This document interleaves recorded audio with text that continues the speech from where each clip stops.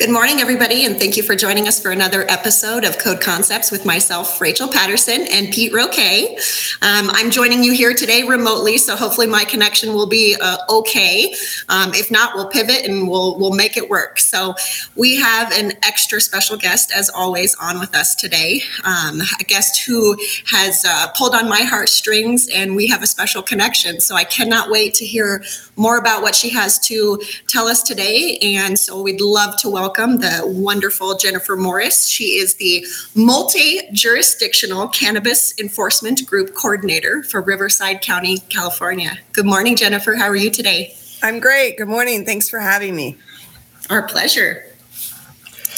And we love having Jennifer on.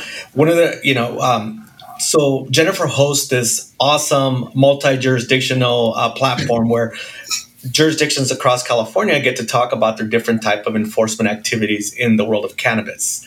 Now, and some jurisdictions allow it, some prohibit it, and some have, if you have a permit, then you can do stuff. But we have a lot of places that just go off the whim and just destroy everything. So and we get to hear those stories, and these type of meetings, they're excellent because you're hearing different perspectives from different jurisdictions of what they're doing, and sometimes you get to hear other ideas. So so in our city we were super strict. So I'm gonna shut up real quick and let Jennifer talk a little bit about yourself.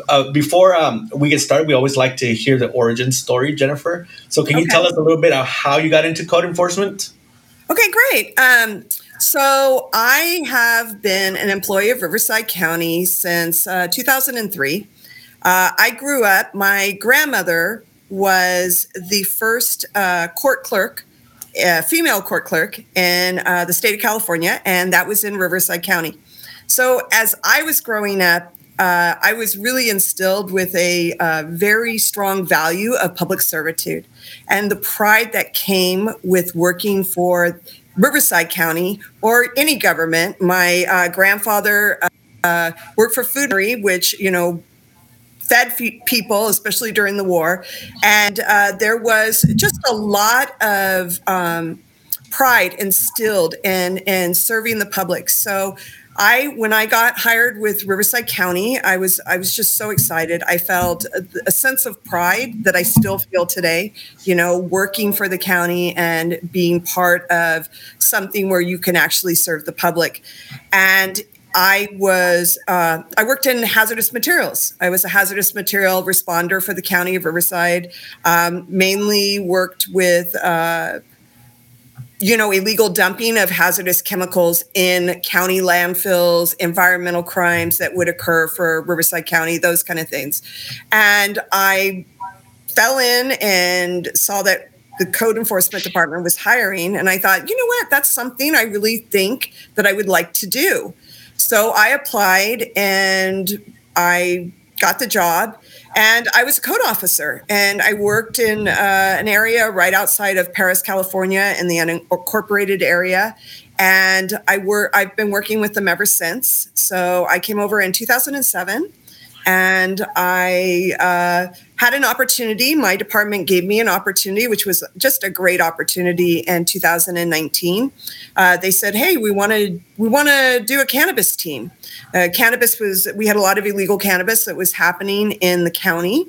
And they said, "What do you think? Would you like to be like the interim supervisor of this cannabis team?" And I was an officer at the time. And I was like, "You mean senior?" And they're like, "No, we mean supervisor." And I was like, "Okay, yeah. My dreams come true. Now I get to do this, something that I was feeling really passionate about at the time. As an officer, I get to take this and I get to make like a program and really, make it my own." And so in 2019, I was the interim, and then I interviewed for it and I got the permanent placement. And now here today in 2022, I'm a supervisor. My department was just awesome. They opened up the board. They went to the board and they said, "Hey, she needs a senior." And so they're giving me a senior officer placement, and I have 3 officers, and we handle the entire unincorporated Riverside County. So we go all the way from San Diego border to Arizona border to the Orange County border. And we did over 800 cases last year, opened and closed.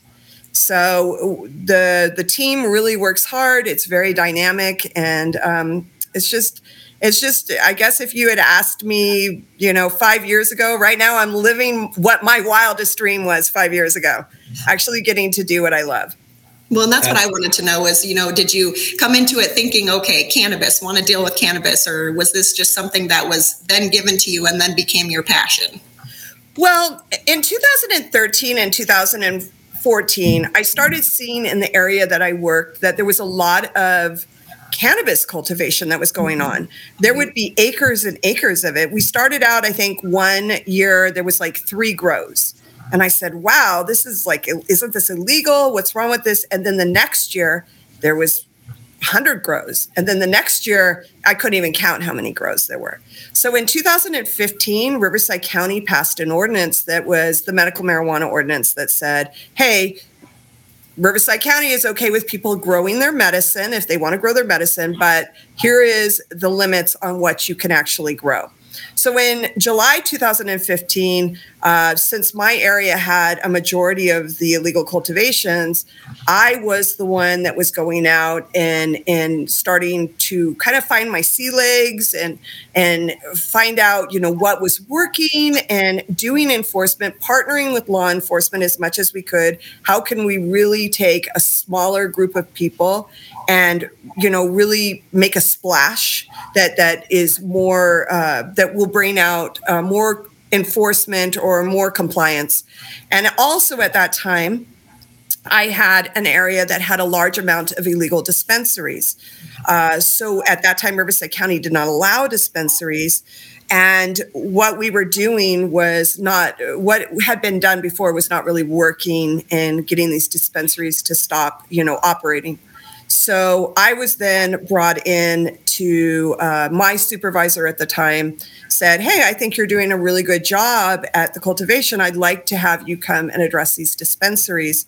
And so I worked with our county council. We did a lot of changing of how things were being done and really became so responsive to, shutting them down that within a year, we were able to shut down all the illegal dispensaries that were in the area that I had had. And that's when, at that time, they asked me if I wanted to take it countywide, what I had been doing in my area. Wow, it sounds like there's a lot of collaboration there. I mean, with everything we do in this industry, as we all know, collaboration is key and it's so important. But it sounds like you had a really good group, between yourself, your team, possibly fire, police. How did that relationship really, come about? Well, I mean, this is going to sound kind of silly, but it started with somebody believing in me and saying, hey, you can do this. And it took a lot of me just bugging people. Hey, I what do you think about this? How about this? I had a little trick that I would use because, county council, they charge you every time you talk to them. They're your attorney. So I would say, hey, do you want to go to lunch? And then me and the attorneys would go to lunch. And then I would say, well, I'm thinking about this. I mean, definitely it was not something that I did alone. County council was really involved. The sheriff's department was really involved. And in the early days when we first started, and then that blossomed to where now I work with the agricultural commissioner. I work with planning and building and safety and all these stakeholders that really have come in and, been able to add ideas, enforcement ideas and take it to the next level because, now we're in an era, Riverside County allows cultivation by permit. They allow dispensaries by permit. So the future for us is also, the legal market. And how do we, we're not just there to jam people up. We're also there to make sure that the legal market succeeds so that what the voters and what the county's board of supervisors envisioned is able to happen. Yeah, absolutely. Real quick, sorry, Pete, hate to keep taking the mic here, but a good morning to all of our guests as well. And as we all know, Miss Jennifer Morris is so inspirational. We already have a beautiful comment from Miss Cece. Just like to read to you real quick. It says Riverside County has a great model program for cannabis enforcement. Jennifer, you are a wealth of knowledge. We're already seeing all of that. So. Well, I like to talk about it. So I literally, that's all I talk about. In fact, my husband... We do call you the weed lady. Yes. Yeah. My husband will tell you that that's all I talk about all the time. And I'm lucky because now I have a team. And so when we're all together, that's all we talk about. Yeah, it's refreshing. I mean, you see people that love what they do all over the place, but getting to be face to face with you, it's just inspirational. It's refreshing. And I'm loving every minute of it. Thank you. I really do. I really do enjoy, being able to make a difference and help the communities, and there are communities in Riverside County that have really, suffered due to the illegal cannabis trade, groundwater loss, wells going dry, crime. So it's something that I, am really passionate about. You can do it. You just need that permit. One of the things that me and Cecilia actually joined, the multi-jurisdictional roundtable that you host. So for those that don't know, Jennifer does host a multi-jurisdictional forum where we discuss everything weed. And we're seeing what different cities are doing, and the new tools that they're using. And Jennifer's been very, very influential in that market. I mean, we're able to say, hey, this is working for our city. Why don't we try it here? We try it there. And it's just, just bringing jurisdictions together is a task within itself. Have to corral everybody. And then not only that, but she also, people in our industry get to share in a presentation what they're doing and give us the lowdown on how the steps by steps on shutting some of these illegal dispensaries down. Because when it comes to weed, you're also looking at illegal alterations and in structures. You have a lot of irrigation next to open electricity, which creates a crazy fire hazards. You have mold. When I was before the conversation started here, we were talking about my trip to Colorado, how the housing market was decimated because people were buying these homes, converting them to weed grows, and then mold just was all over the place, where it was nearly impossible to rehab those places. So, and not only that, but it's dangerous. Doing this type of enforcement because there's a criminal element. Sometimes you run into more than just weed. Sometimes you have honey oil labs. You have you have all this crazy stuff. Now for those that don't know what honey oil is, can you tell us a little bit about honey oil? Well, honey oil is what they do. They extract the THC using volatile compounds. Sometimes they use propane with a closed loop system.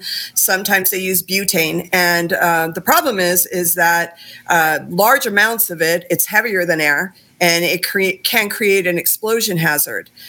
It's actually the same felony charge, and I don't know the exact penal code number, but it is the same felony charge as a meth lab.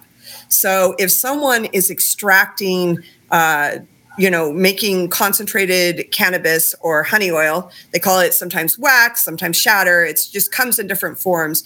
If they're doing that and they have the three elements, which is the product, the shake, the extraction device, and the actual explosion hazard, which could be the butane, it is a felony, and law enforcement can actually charge them with the same penal code that they do when they have a honey or a meth lab.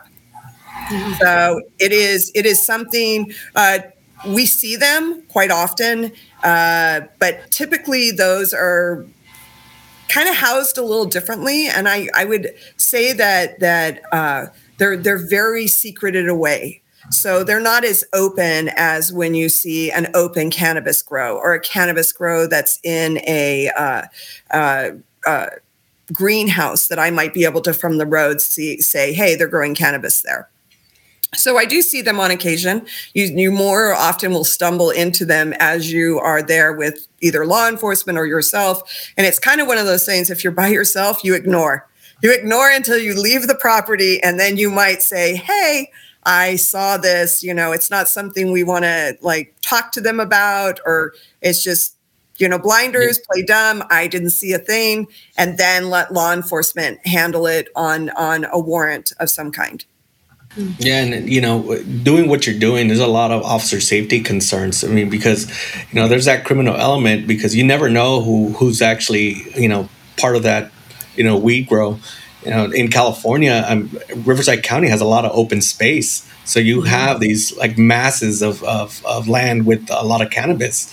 Where when you're serving a small city like a 6 mile city, you're not going to see that. So the enforcement and training, it's different for. You might see pot farms. You see helicopters. Some of them are cartel run. So, So what are some of the officer safety issues that you deal with when it comes to cannabis? Well, I mean, certainly many of the grows are protected, especially as they get close to harvest. We're talking up to hundreds of thousands of dollars worth of cannabis that's there. There are robberies that occur. Our model has been, we try to get that low-hanging fruit. We really, we are the sneaky team. And I'm not going to go into how we sneak around, but we do sneak around. I have flown with the Sheriff's Department. I've flown with the National Guard. I will beg, borrow, and plead to get a flight over. And when I'm there, I'm taking pictures. I'm going to take pictures of as much as I can. We're going to look eventually into possibly being able to use drones. My county is my manager, my division manager. He's really looking into this, and I know that some jurisdictions are using it under very strict circumstances. Flying from just the road right away. Not flying over, and so that's something we're definitely looking at legally wise. Is that something we can do? We have developed ways. We leave notices at the property. There are some areas where, yes, the officers do the knock and talk, because a lot of the growers will go to a mom and pop property and they're like, hey, I'd like to grow my plants in the backyard. And the property owners are like, well, they're going to pay me, whatever they pay them, $1,000 or however much, and it seems like a good deal to them. And those are people we really want to educate. They're a victim sometimes just as much as the community. So we really try to make sure that we are staying safe. With the officers all wear load-bearing vests when they're out there, to make sure that they're safe. They have, they use radios, and they also know that there is nothing there that they have to get. And so if they can't see it and they just can't safely do it, we have a lot of friends in law enforcement, and they love referrals. So we refer to them, they refer to us. And we have really developed a very large network of team players that we have here in Riverside County. So if one of us can't address something, there's definitely another stakeholder that can. That's awesome. It sounds like, that leads into my next question, actually. You guys have a really buttoned up package here in Riverside County. It sounds like you work really well as a team. We have a comment from Mr. Jack Applegate. Good morning, sir. It says, this is a huge battle in Southern Oregon. What would you suggest for, someone who has a comment like that, where, how do we get that collaboration and that teamwork to go in and really look at these type of issues and be able to mitigate them in the best possible manner? Well, I was super excited when I saw Mr. Applegate's comment there. Right.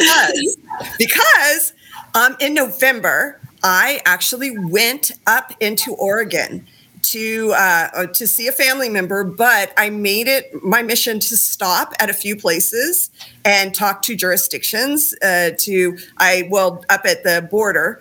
Siskiyou County, which is right there at California. And I've read some articles about what Southern Oregon is going through. And I was like, hey, I'm wondering if what we're doing, because I know that Southern Oregon is having a lot of problems with registered hemp farmers growing clandestine cannabis under their hemp registration, because you can't look at a plant and tell if it's cannabis or hemp, because the only thing that makes them different, they're both cannabis plants, is the amount of THC. What makes it hemp is it has less than in California, 0.3% THC. If it's between 0.3 and 1%, now it's hot hemp. It's technically not like a recreational grade cannabis, but it's still too high to be considered hemp.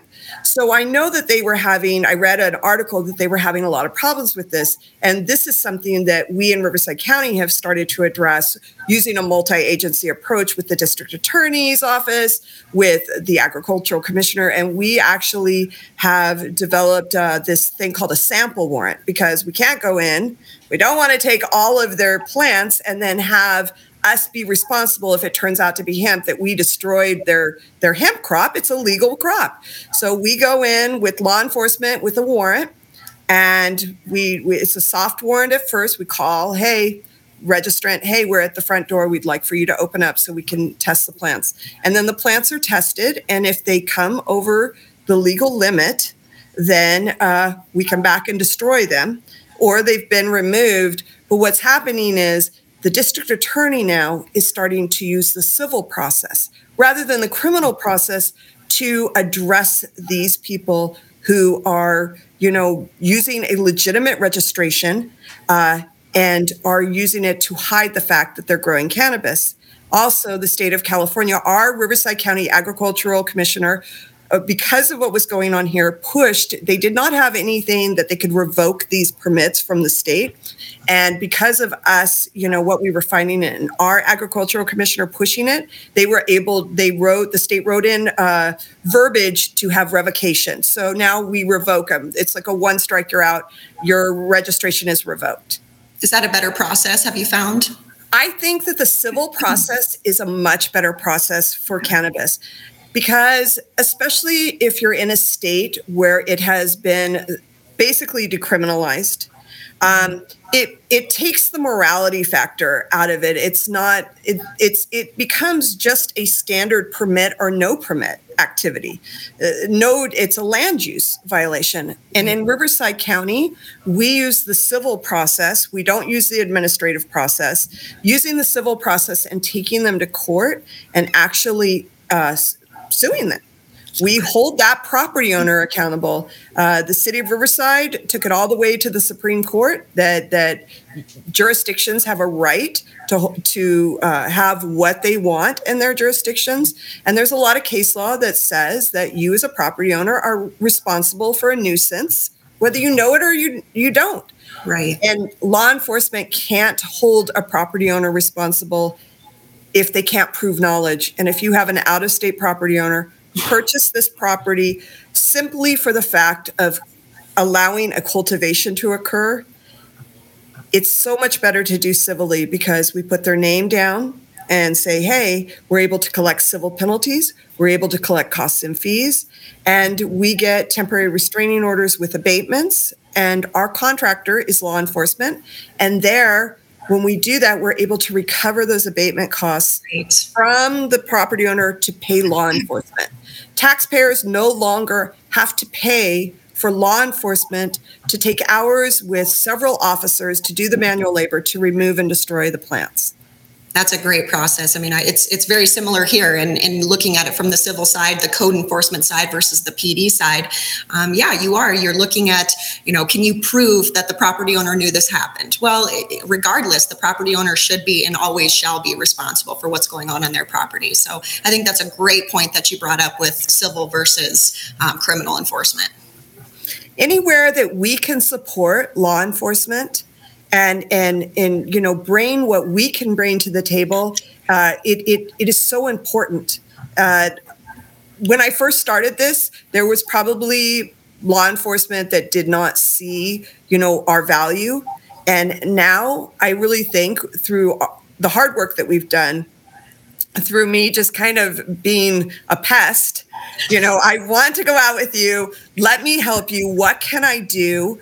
I want to help you. I think that they have seen what we can bring to the table. Right. And that is always my goal, is to do this with a team effort and interagency effort, and give them, I'm very responsive to law enforcement, and whatever they can do, law enforcement, the environmental health, all of your stakeholders, you together can really, really make a difference. And I think people forget that, we have a different set of authority tools in law enforcement, and same thing with the health department. We all have different tools, and when you put the tool packet together, it's just unstoppable. And talking to law enforcement, one of the things at Four Leaf that we do is we get to talk to a lot of cities, and a lot of times the police department, like, they inherit code enforcement. They don't know what to do with them because they really don't understand what code enforcement does. And once we educate them on, hey, you guys take care of the bees, we take care of the hive, it just it makes sense. It makes sense to them, and they're like, wow. It's kind of like when you look at your remote control, you have all these buttons, and one day you realize that these buttons do all this cool stuff. Yeah, that's code enforcement, and I think just hearing the tools in Riverside County, you running the multi-jurisdictional things, like, for example, when I used to do, enforcement of cannabis, we used the building code. That was our go-to, is like the building code. Hey, it's going to, there's substandard issues. We're red tagging it, and then hold the property owner responsible, in an administrative process, not a civil process, but administrative process. And that worked for us because we were very, we don't want it in our city. It's not going to happen.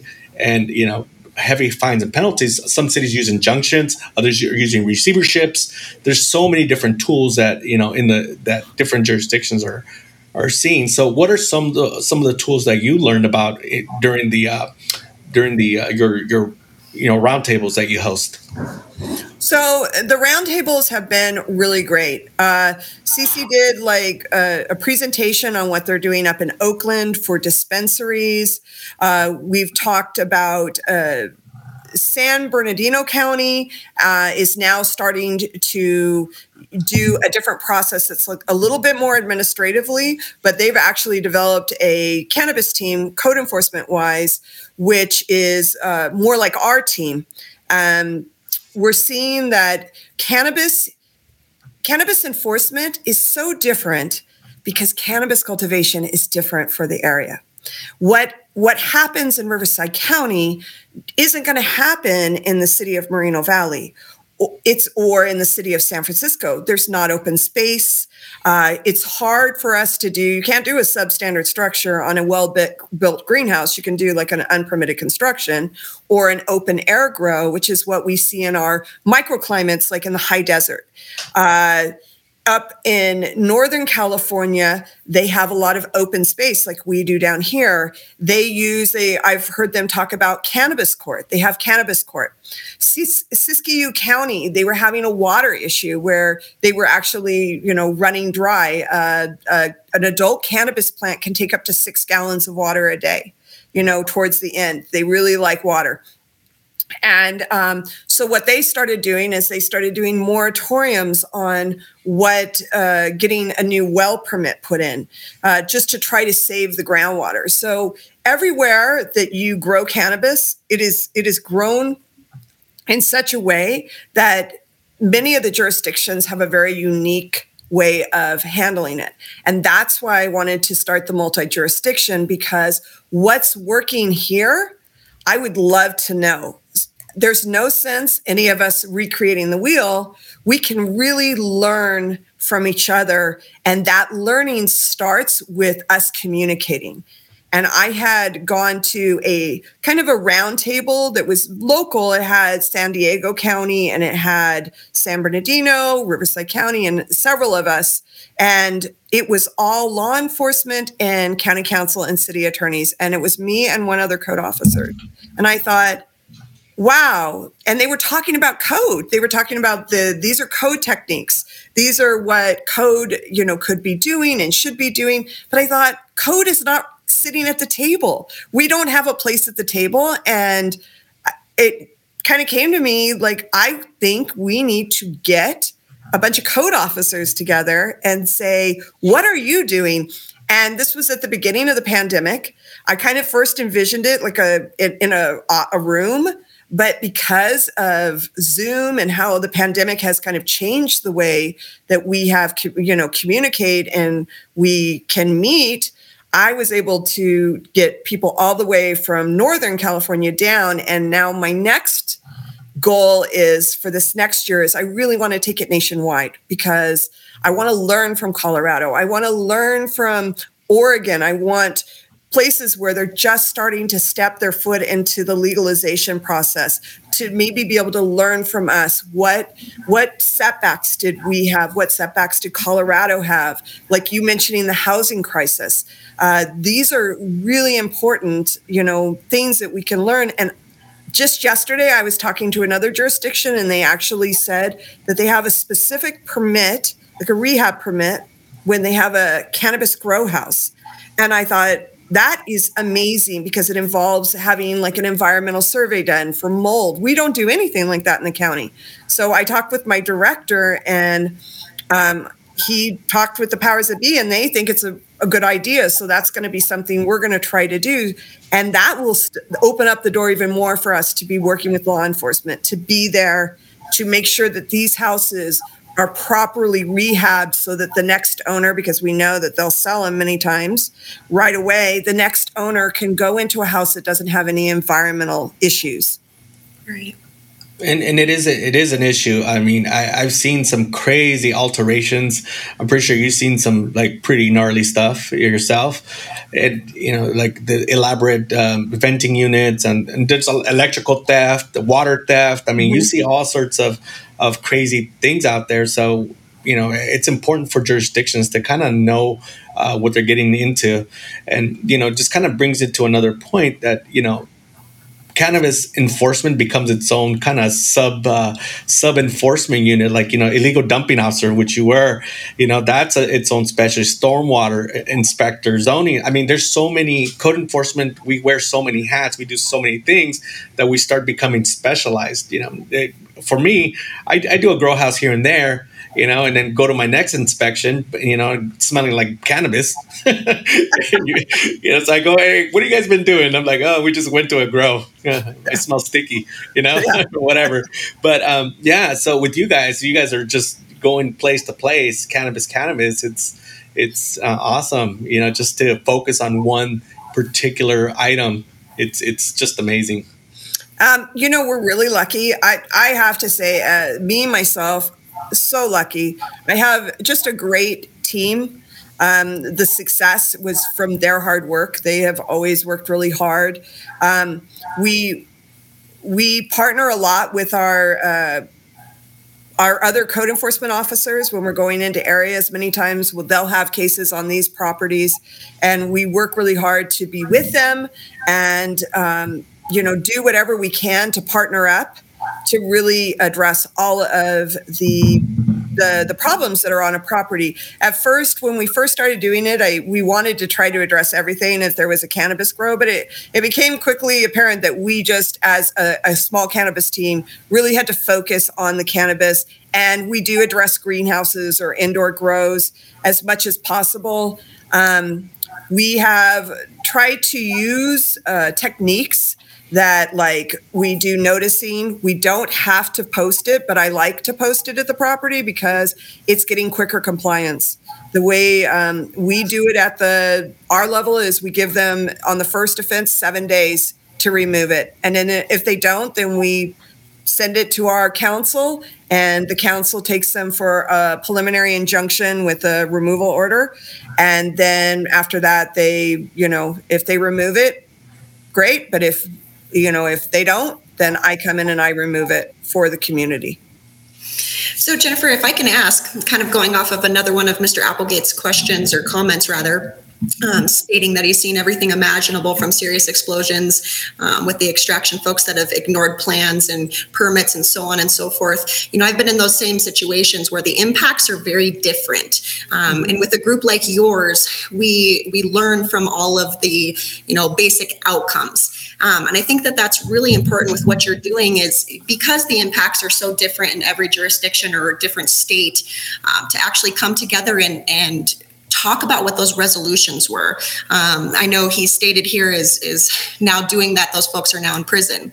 Well, I'm working with one right now where they never even got to that point where we even saw them in court because they're sticky, but yeah. I think it's really important. Do you guys focus a lot on, what those resolutions are, understanding how we can learn from that and push that out in your roundtable, if that makes sense? Yes. I really want to bring a lot of voices in, and we have had people talk from the legal, side, the jurisdictions. We had Desert Hot Springs talk about how they manage their legal process, and it's really great. We're looking for those different resolutions and what worked originally and then stopped working, and how you overcame that and what are you doing now. Everybody's resolution at the end is so valuable to have it out there. We're very polarized. If you think, many jurisdictions, we're not talking to each other except in forums like this. And there's so much that we share, commonality that we share, and differences that we share, but we learn from other techniques where we were, 3 years ago. We're not at the same place now, and there are jurisdictions that are, miles beyond where I am now, and I just want to soak up their knowledge. I want to soak up how they got to that point and where they're at now. Like Desert Hot Springs, when we talked about it, we, Riverside County, are just now in the infant stages of having our legal cannabis dispensaries. They're well into it. So I learned so much by seeing what was working for them, and also how they handled those dispensaries that were not doing what they're supposed to be doing. Because I think that, it seems overwhelming at first. And what's the plan if they don't do this? And where do we go? And they were my expert. Now, thank you. Thank you for letting me know. And so the resolution, yes, is very important at the end. Yeah. Isn't it funny though, when we're creating codes and laws and ordinances, we always kind of resort back to what another jurisdiction's doing, or case law, but not so much in this case. So I love that. I love what you're doing. It's definitely, it gave me an opportunity to every day think outside the box, but that is exhausting. It is exhausting at times. It's exhausting to try to solve problems that come up and you're like, I don't know if I have it in me to solve this problem again. And that is why discussion, putting it, saying, hey, what do you think? Going to experts, even in my department, and saying, I want to do this. What do you think? Discussing it with your team, discussing it with other jurisdictions. It's so important. That is how all of these ideas, are made. These ideas didn't just come from me. They came from me collaborating and talking and bugging people and saying, what do you think? And trying things that failed. We failed a lot of times. We did things and they didn't work. Okay, back to the drawing board. Let's try this. And then sometimes the growers made me better because they would change things. And I'm like, okay, let's try it this way. Yeah, one of the things, Jennifer, that we see is this. First of all, I like to say, like, we're not anti-cannabis because it's legal in California. It's just the unsafe practice of growing cannabis that really the focus, because it does create another market when it comes to there's jurisdictions that allow cannabis, and folks aren't reporting sales. There's no way to monitor, and cities are losing out on the revenue and taxation that to help fund, police efforts and those kind of things for people not following the rules. So this kind of leads to another kind of place where code enforcement is evolving. I mean, we start looking. You're looking at distribution, you're looking at delivery, you're looking at business licensing. I mean, there's so many things that are coming into play when it comes to cannabis enforcement and in code enforcement, where you need a person. So today's talk was about creating a task force and creating things like that. So we're kind of going back, because I know we talked a lot about cannabis, but you as a person that has created a niche for creating a task force, because you've been asked to help other counties and help other jurisdictions, give them information. I mean, you're a go-to subject matter expert, and that's why we have you here, because we want to share your knowledge with our code viewers. I mean, we have people in politics and watching our program. We have building officials, legislators, and we really want to put the information on the importance of code enforcement tools. Now, when it comes to you doing your when you put your task force together, what was the first thought process and say, hey, I want to do this? This is something. I mean, because not everybody does that. So what was it that made you think outside that box? Well, I think what it was is that I wanted to help, as much as I could, but I also wanted to learn. I was a little selfish. I really felt like there were people out there that could probably give me information and maybe help us tackle some of the things that we were starting to see. And I looked at it as an opportunity to, make friends and maybe not friends, but, get professional contacts who were doing the same thing as I was. I felt kind of alone, like it was just me. And I knew there were other people out there doing, what I was doing. It's kind of like when you go somewhere and you meet a code officer and they're like, oh, I'm a code officer. And you're like, oh, so am I. Let's talk. Let's be best friends. Did we just become best friends? We did. It's that kind of thing. And I'm actually, Riverside County is one of the only counties. We have the district attorney has a cannabis regulation task force. And I'm the only person on there that's not law enforcement. The rest are law enforcement. I'm the civil arm of it. And all we do is our whole goal is to do unfair business practices. And this is so the legal market can succeed. Because what's happening is the illegal market is undercutting and preventing that legal market from succeeding. So we only do unfair business practices. I have nothing against cannabis. It is, I think cannabis has been really good for a lot of places, legal cannabis. And I think that done in a legal fashion where it's safe for the consumer, because it is a process that is ingested and put into the body, I think is great. But it's the unfair business practices, dare I say the tax evasion that occurs, is what we specifically deal with. So I thought, this might be a little controversial, but I thought many times code is kind of treated like the baby sister, the baby brother.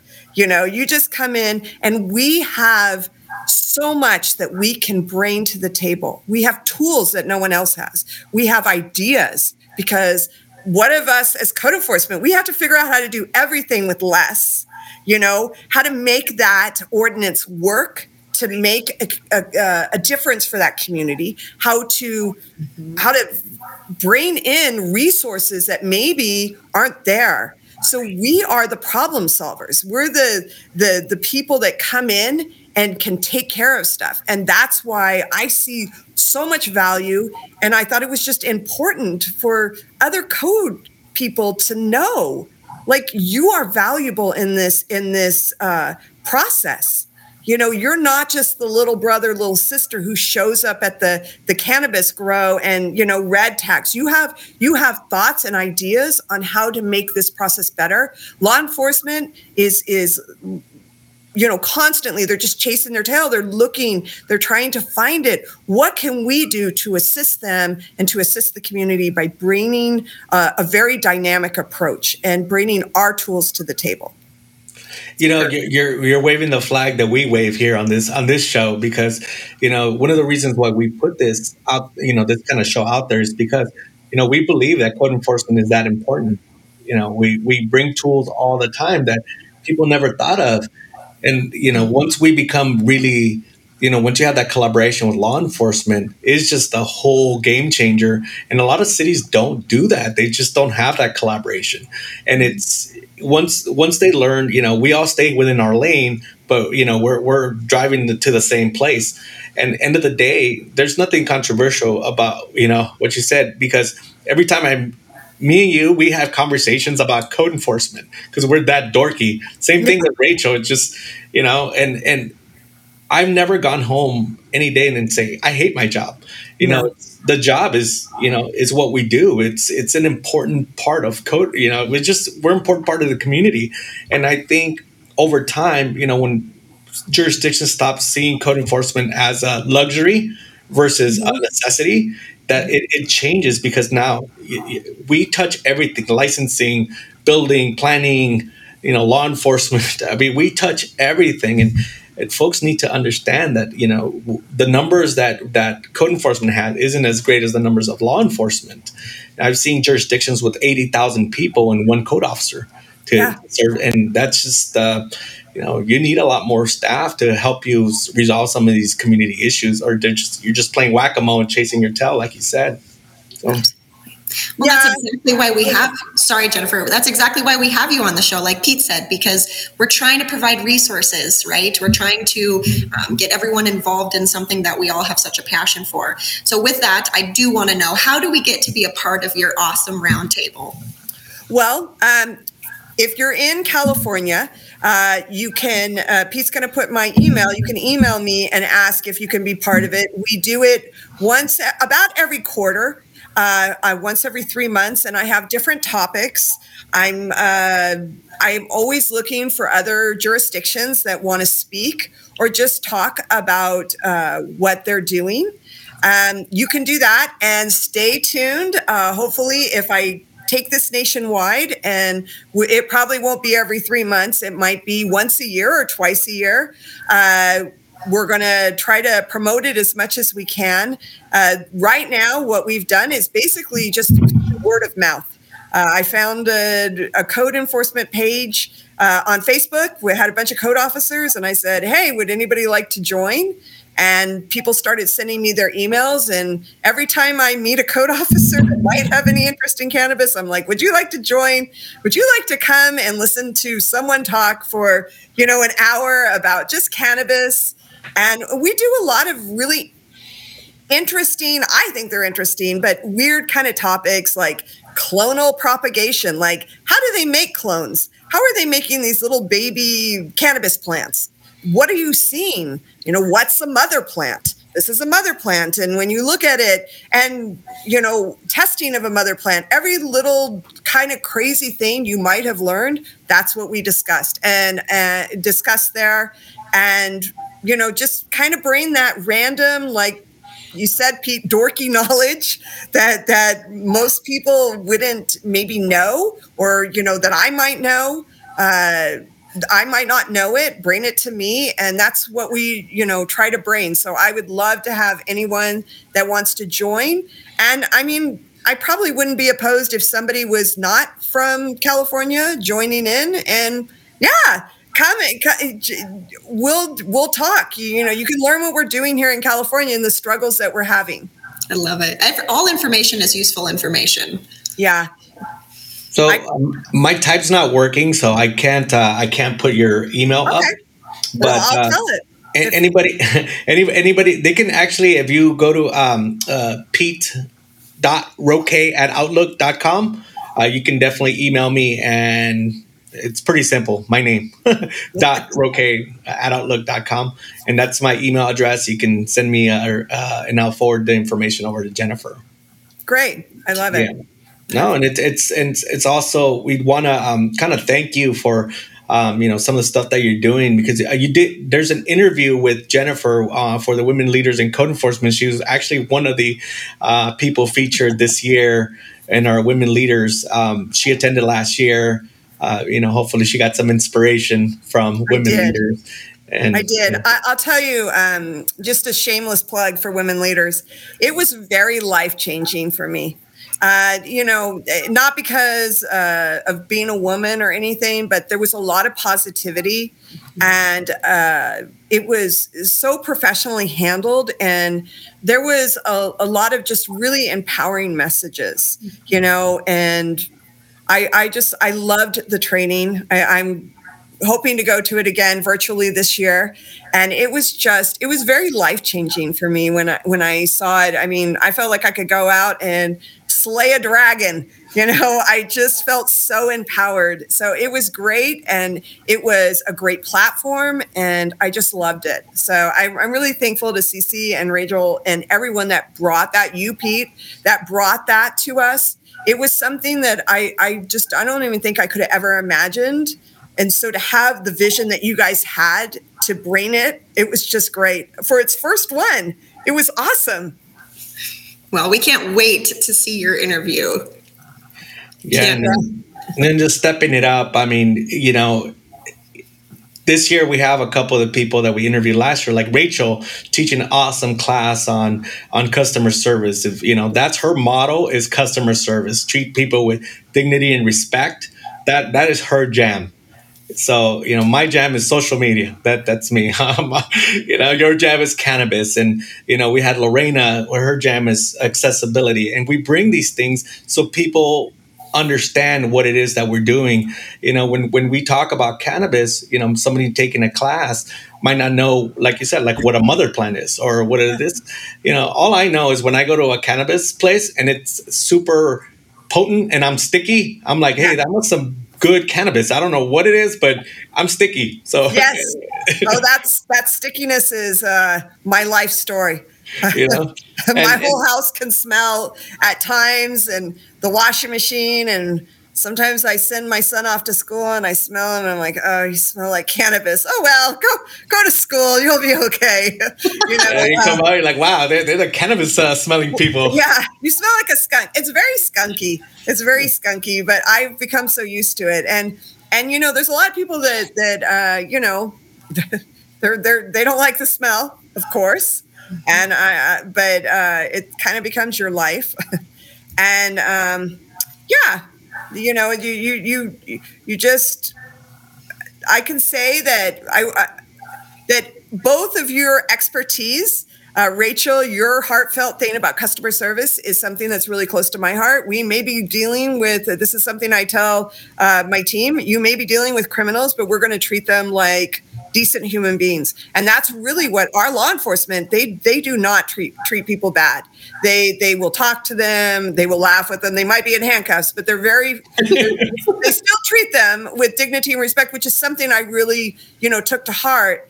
And also social media, Pete, I love social media. I watch a lot what's working for jurisdictions. I love your social media presence. So I'm always watching it. I'm creeping around watching it because I really love the way that you can reach out and really, bring people in that have, I think, code enforcement and probably a lot of things. We've just been fragmented over the years, and now is our time to really, become like one group and a hive mind where we kind of think the same and we see the same. And yours is always so dynamic, Pete. I love the way you present it. It's just really great.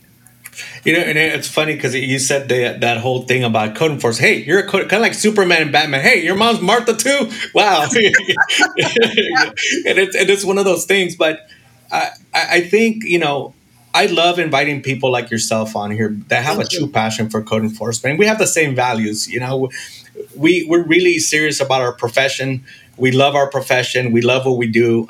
Serving the communities is like our jam.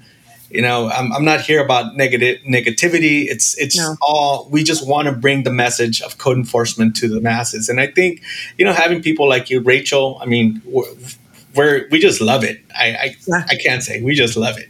Oh yeah, I'm sitting here in awe today. You know, we talk about persistence, and I'm sitting at my very first board meeting for the ICC Colorado chapter, which I very much inserted myself into because we want to collaborate more. We want to get in there, right?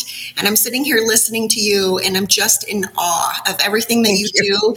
I'm in awe of your persistence. I love it because that's just what I am. You know, like I said, trying to insert myself in a world that, you know, we do see collaboration, but we are an industry that's so pocketed off when really we're one. So having you on today is just a breath of fresh air. I'm just in awe of everything that you do. And thank you for what you bring to this organization. Thank you. Thank you. I actually have learned a lot from you guys. And, you know, it doesn't mean that we don't get tired, you know, and there are days where we are like, oh man, this is tiring. But, you know, just keeping going and really, you know, feeling the pride that I feel working for my organization.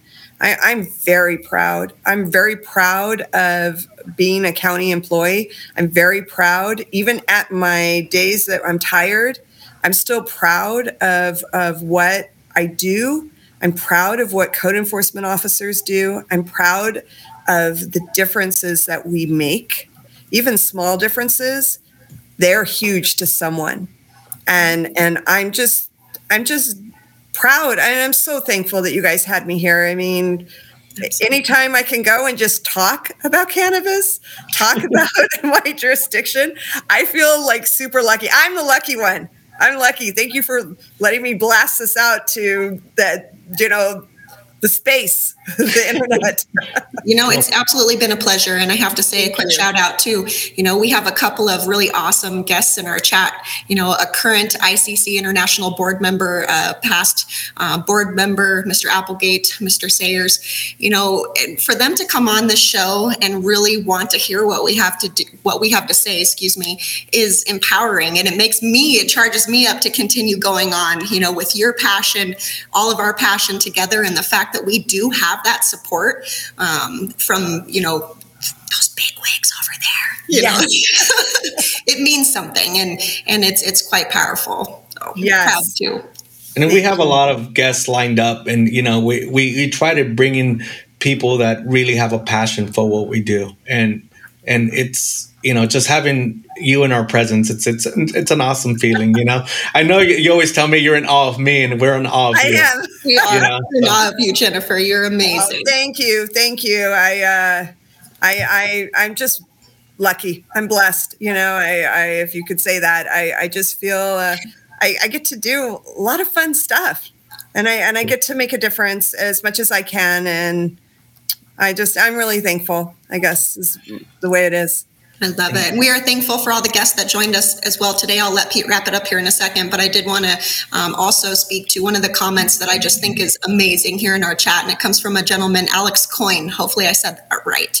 But basically he says, we, code enforcement, will never know how many lives we have either improved or saved. It's not a glamorous job by any means, but it is so important, and we wish more municipalities understood that and really embraced that. So thank you for that comment, Alex. We really appreciate that. And thanks for all of our guests on today.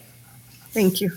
Awesome. Thank you, guys. With that, everybody, thank you for tuning in. And if you want more information on cannabis, please reach out to me.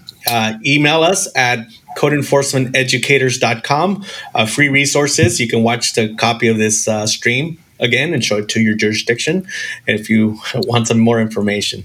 With that, thank you, everybody, and we'll see you next week. All right. Have a wonderful Friday, everybody. Thank you, everyone. Ms. Morris. Thank you, guys.